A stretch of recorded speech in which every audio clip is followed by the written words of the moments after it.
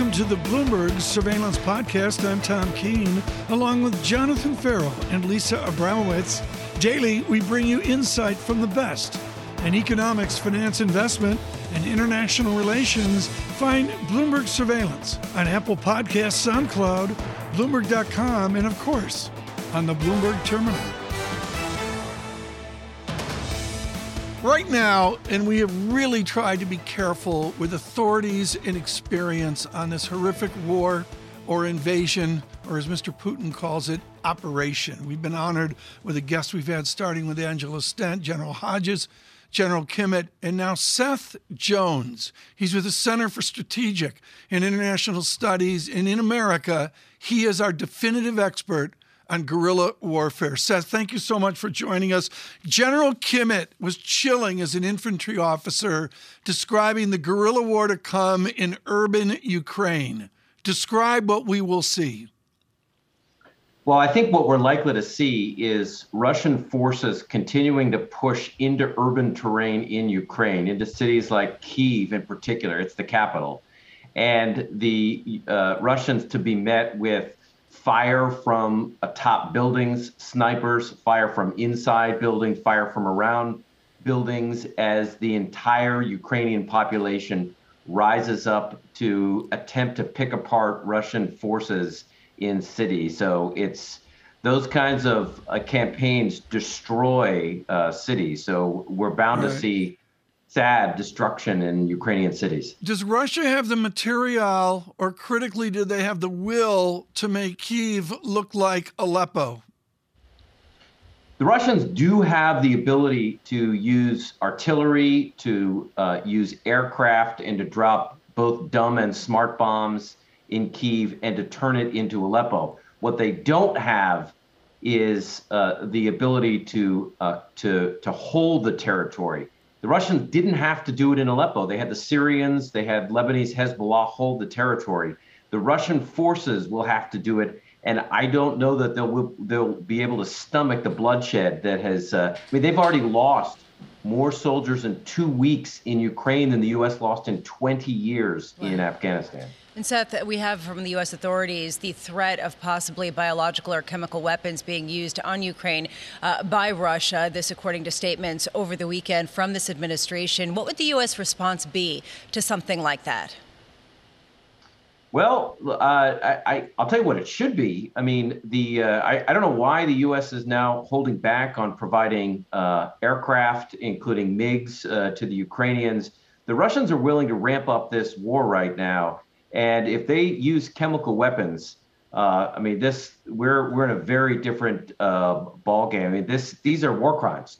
So the president of Russia should be treated as such if that's what he uses. So you said if that's what this is, and I do wonder, because right now we're hearing so many talks, possible negotiations, some possible optimism. Do you hear any optimism from the developments on the ground and from the intel that you're getting that there could be an off-ramp to this conflict?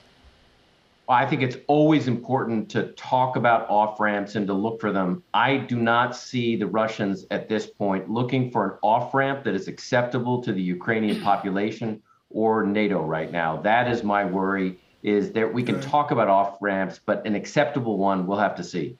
Seth Jones, over the weekend, there were just terrific articles, thoughtful articles by experts outlining the failure of the political and military leadership in Russia to put together the kind of legitimate force that you served under and advised to.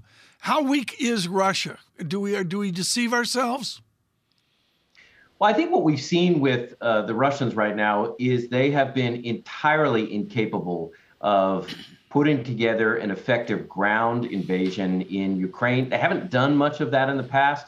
They've also entirely misread, and this is part of it, is partly an intelligence problem, entirely misread both how the West was going to respond as well as the Ukrainian population. So these are huge strategic miscalculations by senior Russian government officials, and I haven't seen them improve that much over the last 3 weeks. How far away is a sniper? This is the core of your work, and this is really difficult work, folks, that Mr. Jones does, Dr. Jones, excuse me. Seth Jones, how far away is a sniper when a sniper is sniping? Well, you can be at very close range. You can be 100 feet. You can be much further than a football field, much further than 100 yards. You could be over 1,000. Depends on the type of weapon that you have, the type of sniper rifle, as well as how accurate and good you are. So you got options, which is the point. That's the urban warfare. Seth, I'm looking at the situation shifting further west. Over the weekend, as you saw, and I'm sure you're more on top of than us, we saw a strike on a military base in Ukraine 15 kilometers away from Poland. And we saw a language change from the Russians as well, when they declared that convoys of military supplies from NATO to Ukraine were now seen as, quote, legitimate targets. So can we just start with how you reacted, how you're thinking about that, quote, legitimate targets on the backs now of military supplies from NATO to Ukraine? Well, I'm not surprised at all that the Russians are starting to conduct these kinds of attacks. I mean, the reason is very straightforward, is the Russian ground forces are getting hammered right now with javelins and stingers, so both the ground and air elements. So this is an attempt, because the supplies coming into Ukraine have been so successful at hitting Russian forces, they're now trying to interdict and destroy. So I'm not surprised at all. The concern is how close they're getting to the Polish border, and one stray missile that goes into Poland and hits 82nd Airborne Forces puts this war in a very different direction. Well, Seth, can you talk to me about that? Because for myself, certainly not an expert from the outside looking in, just how far is 15 kilometers in your world? It's not very far at all. I mean, literally one cruise missile or even a ballistic missile that's a guidance package is off kilter. It malfunctions.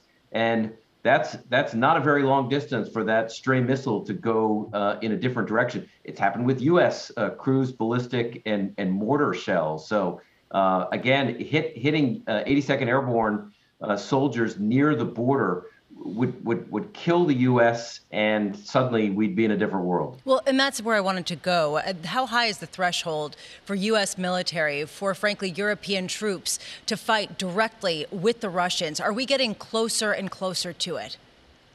Well, I do think we are getting closer, and the U.S. has to now begin to think about what war would look like if that's the direction the Russians take this. I think the U.S.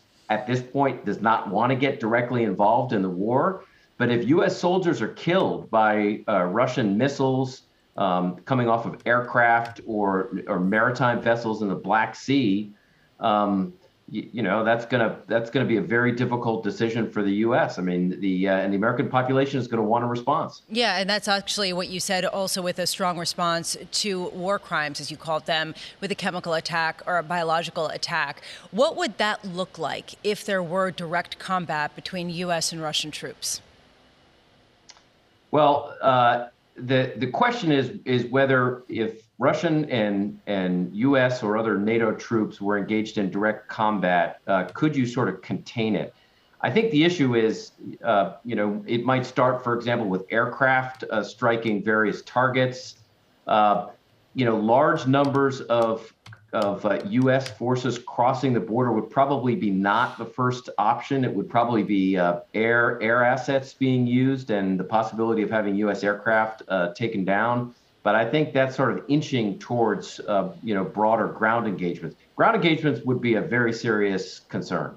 Seth, a clinic as always, and we're lucky to catch up with you. You know that. Seth Jones there of CSIS.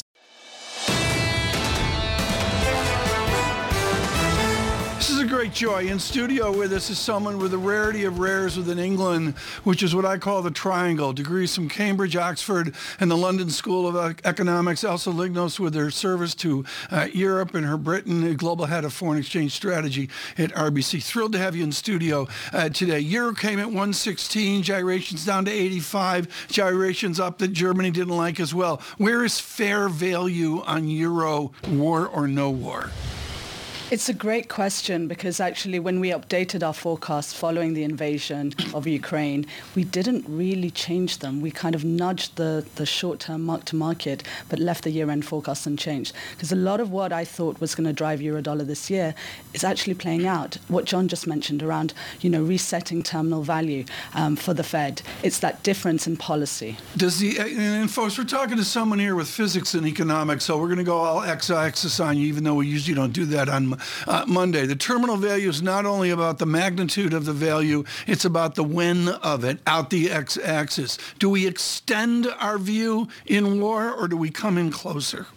A great question, and not one I think which anybody can answer at the moment, not least of which policymakers. I think we've seen it both with the ECB last week and with Chairman Powell in his testimony. They're trying to maximize their optionality for that precise reason. Elsa, we know that finance ministers are meeting in the Euro region in order to determine what the fiscal spending plan will be going forward, how to support the region. What's currently baked into the Euro? How much fiscal support?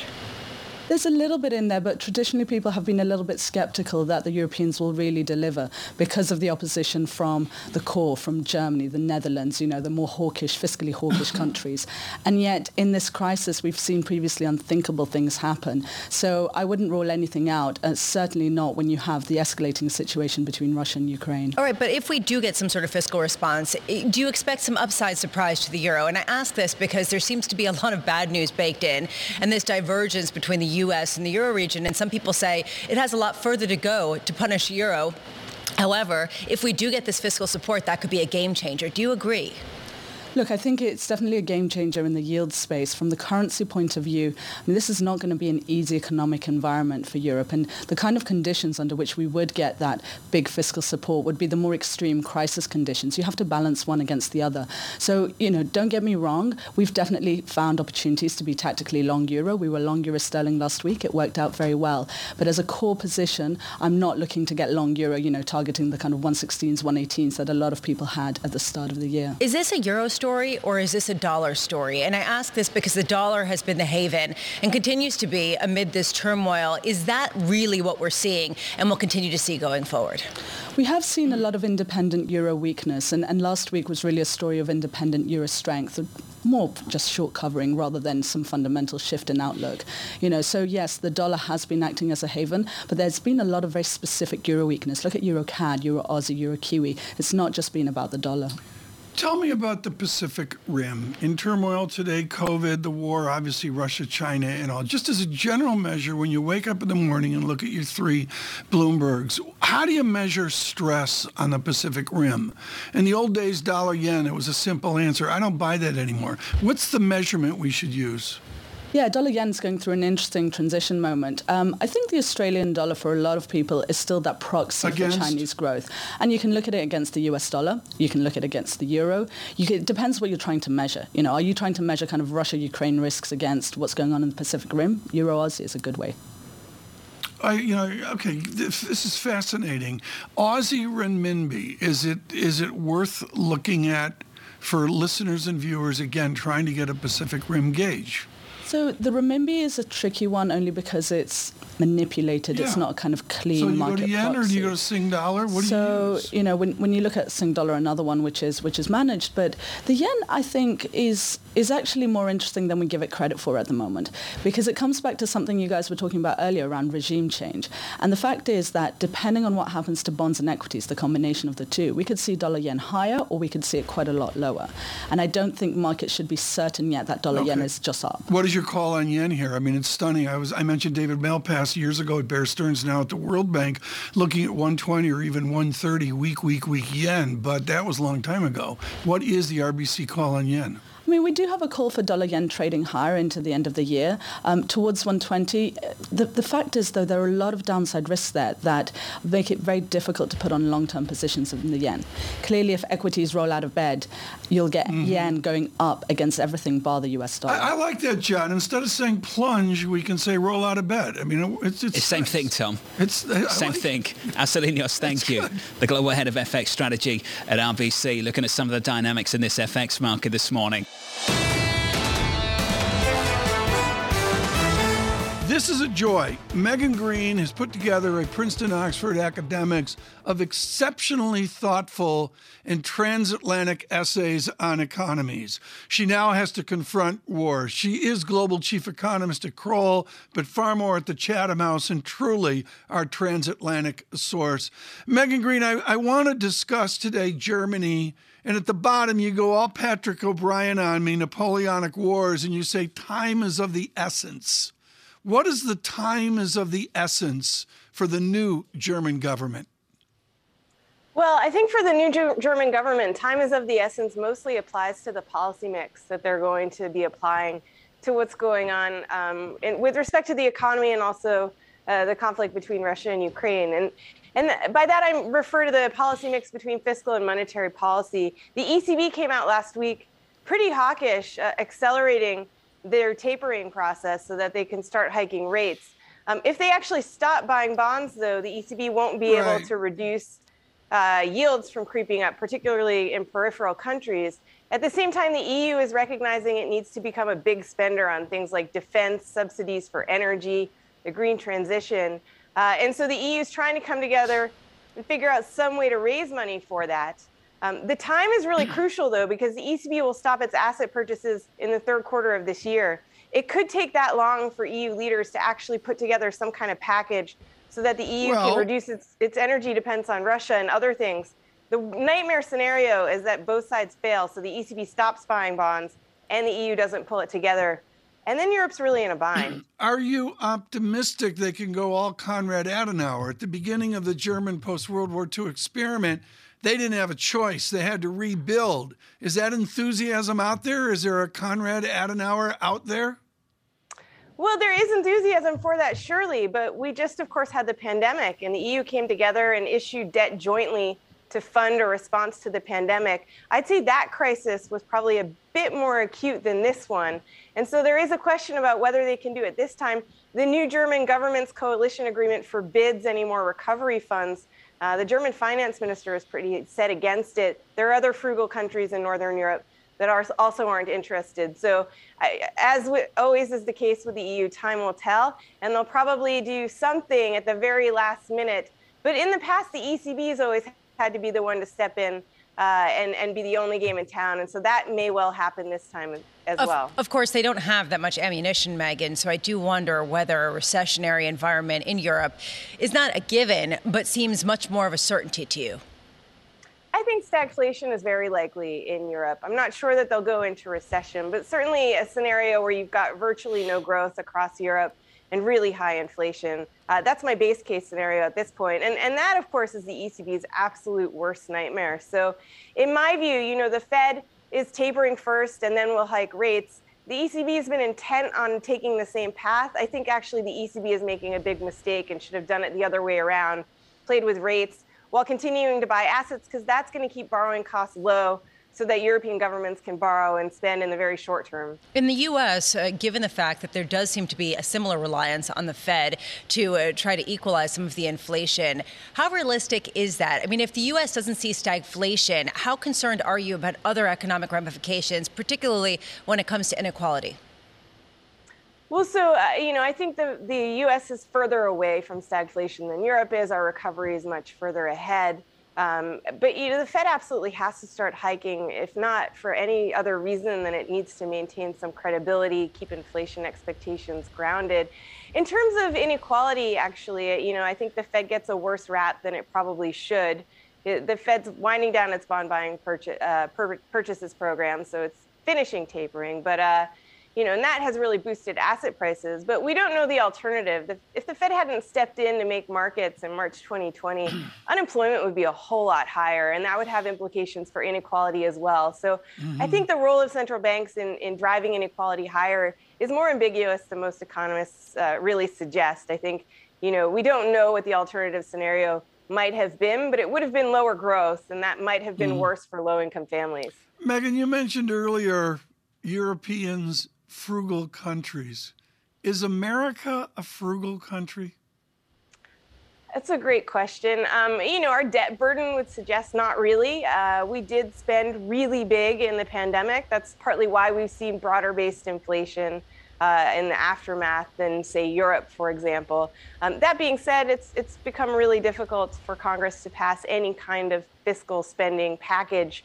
And so the U.S. is getting more frugal than it was, certainly. But, I think I'd view it as us taking our foot off the accelerator a little bit rather than slamming on the brakes in terms of fiscal stimulus. I think we could still get more pieces of the Build Back Better legislation passed through Congress's kind of one-off pieces of legislation. So there might be a bit more spending ahead, but it will be, over 10 years and largely backloaded.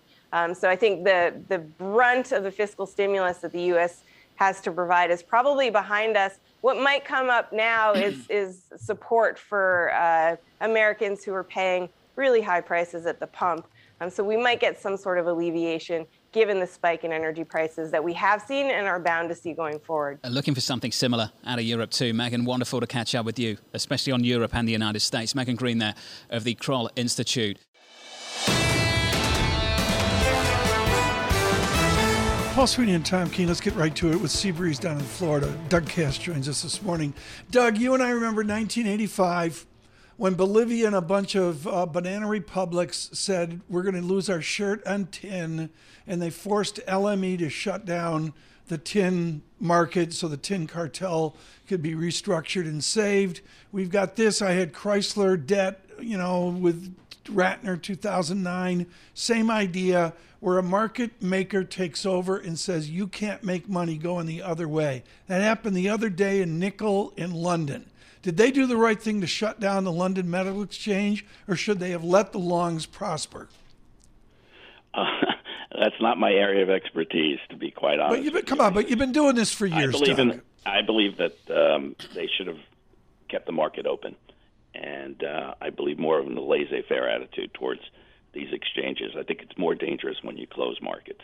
I agree. And now we've got to go ahead. Well, we got a closed Russia market right now. What does that signal to you when they try to open? I think it was Benjamin Disraeli, who was England's exchequer, once famously said, "What we've learned from history is that we haven't learned from history."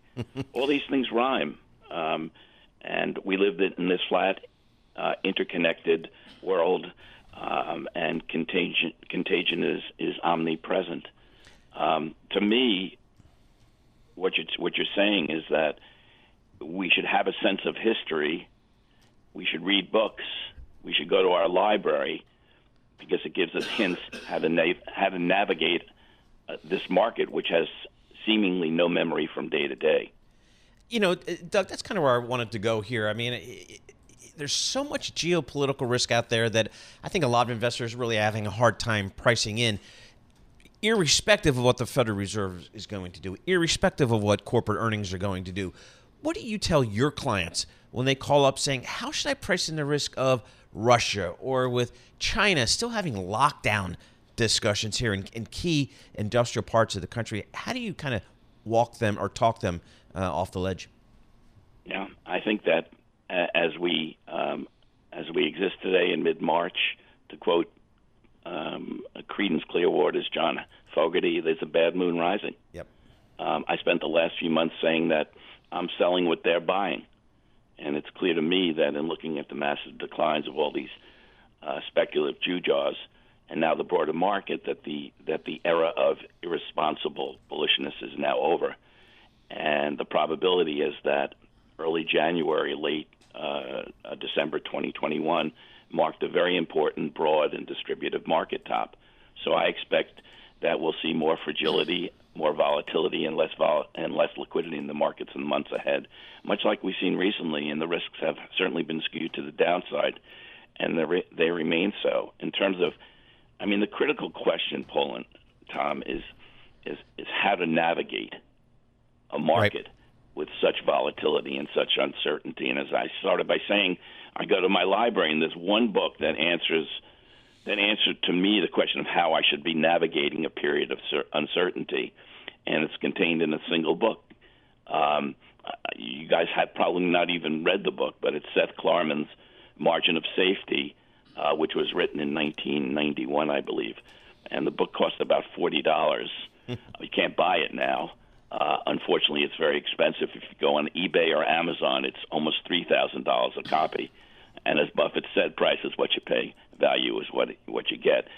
And my advice is to read the book, borrow it from a rich friend so you can learn a couple of lessons. The first lesson is that Clarvin makes the case that us value investors always make, that investors are too often lured by the prospect of instant millions. And the message should sound familiar to investors in ARK, in looking at her constituent holdings, in looking at many of our, Seabreeze shorts, DNA, yes, Sleep Number One, Lightspeed, Berkeley, all the Carvana, all that. But the second thing, and the most important thing to specifically answer your question, Paul, how do you practically and tactically guide yourself through a difficult market filled with uncertainty? And I'm of the basic view that we're in this opportunistic trading and not investing buy and hold market. Right. And he tells this great story, and it's brief. Seth does. He talks about an old story about the market craze in sardine trading when the sardines disappeared from their traditional waters in Monterey, California. The commodity traders bid them up, and the price of a can of sardines soared. One day, a buyer decided to treat himself to an expensive meal and actually opened the can and started eating. He immediately became ill and told the seller the sardines were no good. The seller said, "You don't understand. These are not eating sardines. They are trading sardines." So I basically have adopted an approach of a trading sardine, not an eating sardine approach. Keeping my VAR loan, something you discussed on Friday on the show, Tom, value at risk. Yeah. And we were up in January at Seabreeze. We're up in February, and month to date, we're up as well in March. Can you measure or find cover in persistency of revenue growth, persistency of EBITDA margins, persistency of net income? Does that have value here? It has less value in a rising rate environment, Tom. I agree with that. Absolutely. So, Doug, I mean, a lot of our listeners are looking at their apps of their brokerage accounts because we all now have gone digital and everything in financial services. Nobody goes into a branch anymore, and they're seeing their S&P index funds down 12%. Is the S&P going to be higher at year-end on a year-over-year basis, do you think? I have absolutely no clue. Right. But I will tell you that, I could comfortably give you the bear case. Yep. But on the positive side, let me explain what tempers my negativity. The S&P is down by 11.8% in the first 48 trading days of the year. Yeah. It's the fourth worst start of the year in history. The worst 5 starts prior to this were in 2009, 2020 with COVID, the Depression, 33, 35, and 1982. Yeah, and the Red Sox, and in 1964. all those periods, they mounted tremendous comebacks to end the year in a strong positive territory. And secondly, bonds are down 5%. That's on pace, believe it or not, for the worst year in history. And the second worst was under 3%. Yeah. Finally, it feels much worse, Tom, but the S&P's max drawdown this year was 13%. And that's right in line with the median intra-year drawdown since 1928. Mm-hmm. So these factors keep me from getting terribly bearish. Well, and we haven't seen the catharsis yet earlier. Speaking of catharsis, Doug, we didn't want you on for investment like. Come on, the Yankees take the big guy from Minnesota and the Twins. Is it game-changing for the dreaded Yankees? I direct message you, and I'll repeat what I said. I hate Sanchez. I literally think he's the worst base runner in baseball. He's certainly the worst defensive catcher. I'm going to miss Gio. Josh is great. It had to have been done. Now we need a first baseman or a center fielder. Very good. Doug Cass, thank you so much. My DI lights up. It's Cass. Bingo, bingo, bingo, bingo. This is the Bloomberg Surveillance Podcast. Thanks for listening. Join us live weekdays from 7 to 10 a.m. Eastern on Bloomberg Radio and on Bloomberg Television each day from 6 to 9 a.m.